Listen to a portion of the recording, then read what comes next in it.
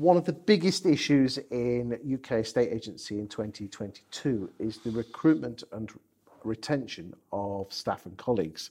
Today I'm joined by Ian White, estate agency guru, also owner of Crux Careers, so you've got feet in both camp. Ian, why is it so hard to recruit decent staff at the moment in 2022?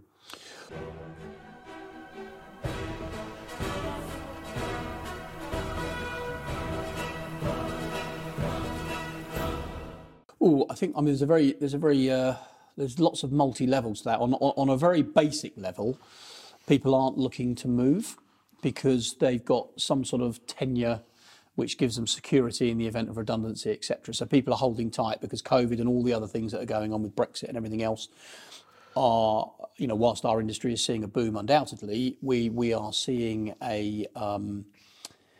just an uncertainty about wanting to move. So people are sitting tight. So that's causing a bit of a shortage. In addition to that, if I'm honest, our estate agent is, if we were honest with ourselves as business owners and go back and imagine, right, you're 2021, 22, you're now thinking about what career to get into. You've got to work weekends. You've probably got to work slightly longer hours. You're going to get paid less money.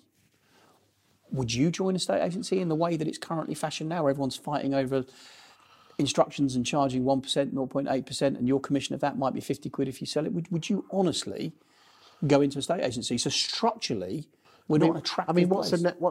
You're based in the south of England in the home counties. What's the average opening salary for an egg?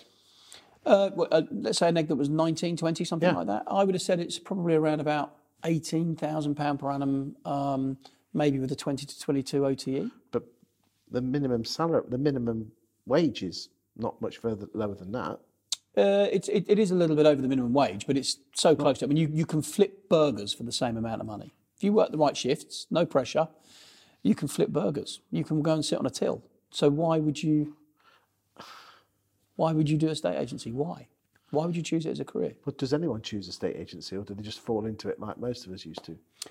I chose it. I hope people choose it. I mean, a lot of people do fall into it. But whether you stay in it or not is going to be dictated by... Okay, so why are wages so low?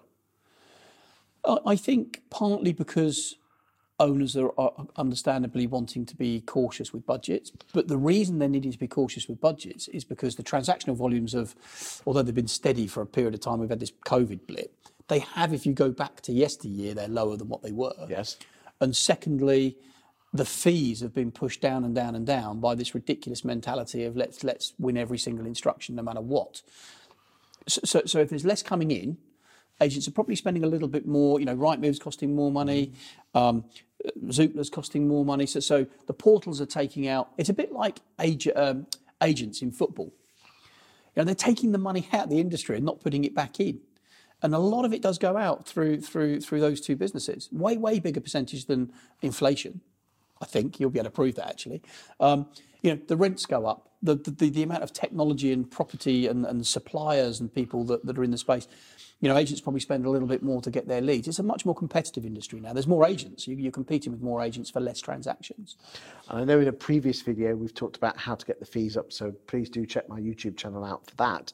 What about retention of keeping the staff? Because, it's a damn sight easier to retain someone than actually find someone new. Yeah, our mantra at Crux is that the first thing is avoid the vacancy. So the first thing should be to avoid the vacancy. But then you're not making any money on that. No, I know, but that's the right advice to a client. I mean, at the end of the day, I've always made more money by being straight. At the end of the day, vacancies will appear. And if you're honest, people will turn to you to fill the vacancy, if you're good at what you do in terms of finding the candidates. But the first strategy has to be avoid the vacancy. The second strategy has to be, if there is a vacancy, do I need to recruit, or can I use outsource or technology to solve the problem?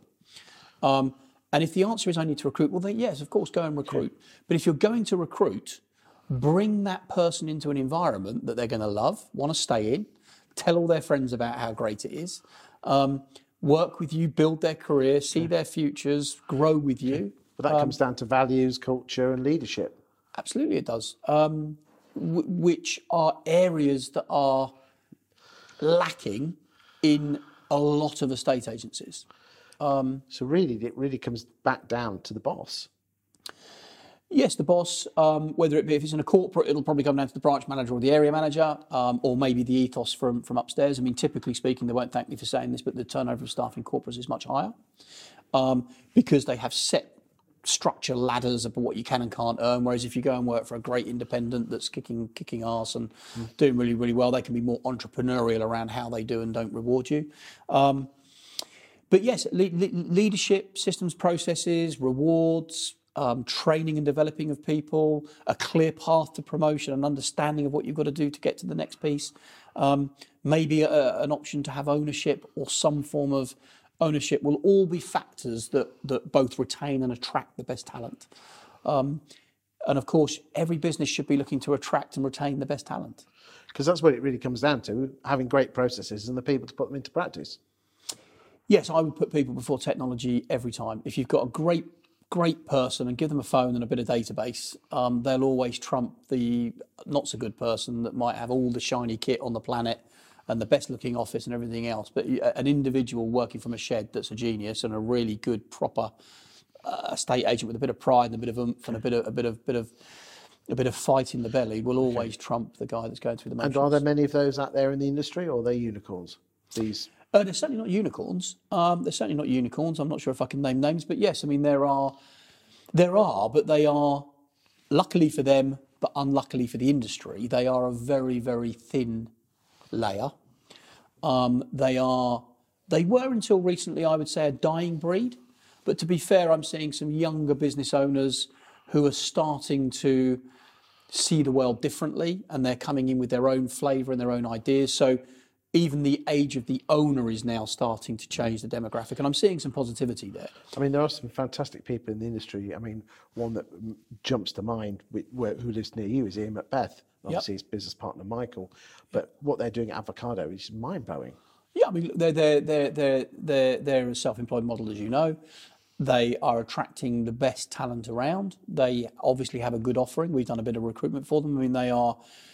I think the thing that sets Ian apart from perhaps some of the other, possibly you could argue bigger, but I don't believe as successful self-employed offerings, is simply that he's got a very clear and clean process that helps you be what you need to be. So he understands marketing, he understands data, he understands social media, and he passes that information down to help these people generate leads. The others, not all the others, but most of the other self-employed models, certainly the first ones that came from other shores, I don't see what they actually do for the individual to grow the individual, but on a personal level. I do see what Avocado, and again, some of the other ones that are associated with existing brands but have got self-employed or employed models within them. That's where I would head. If I was a self-employed type person, I would head towards an established brand that gave me some value. And would you advise any decent decent value, a lister, branch manager who works for an independent to ask their boss, would you consider going self-employed?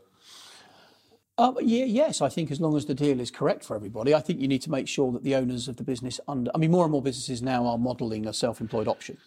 Because if people reach that point in time where they're going to go self-employed or leave the industry, you should be, if they're the right talent, having a vehicle to retain them. You don't want to lose them to Avocado. No. You don't want to lose them to EXP, Keller Williams, whoever it is. You should have a vehicle that retains them. You should almost, as a boss, be aware that your staff might go. Is that what you're saying? Yes. If you don't do something about it.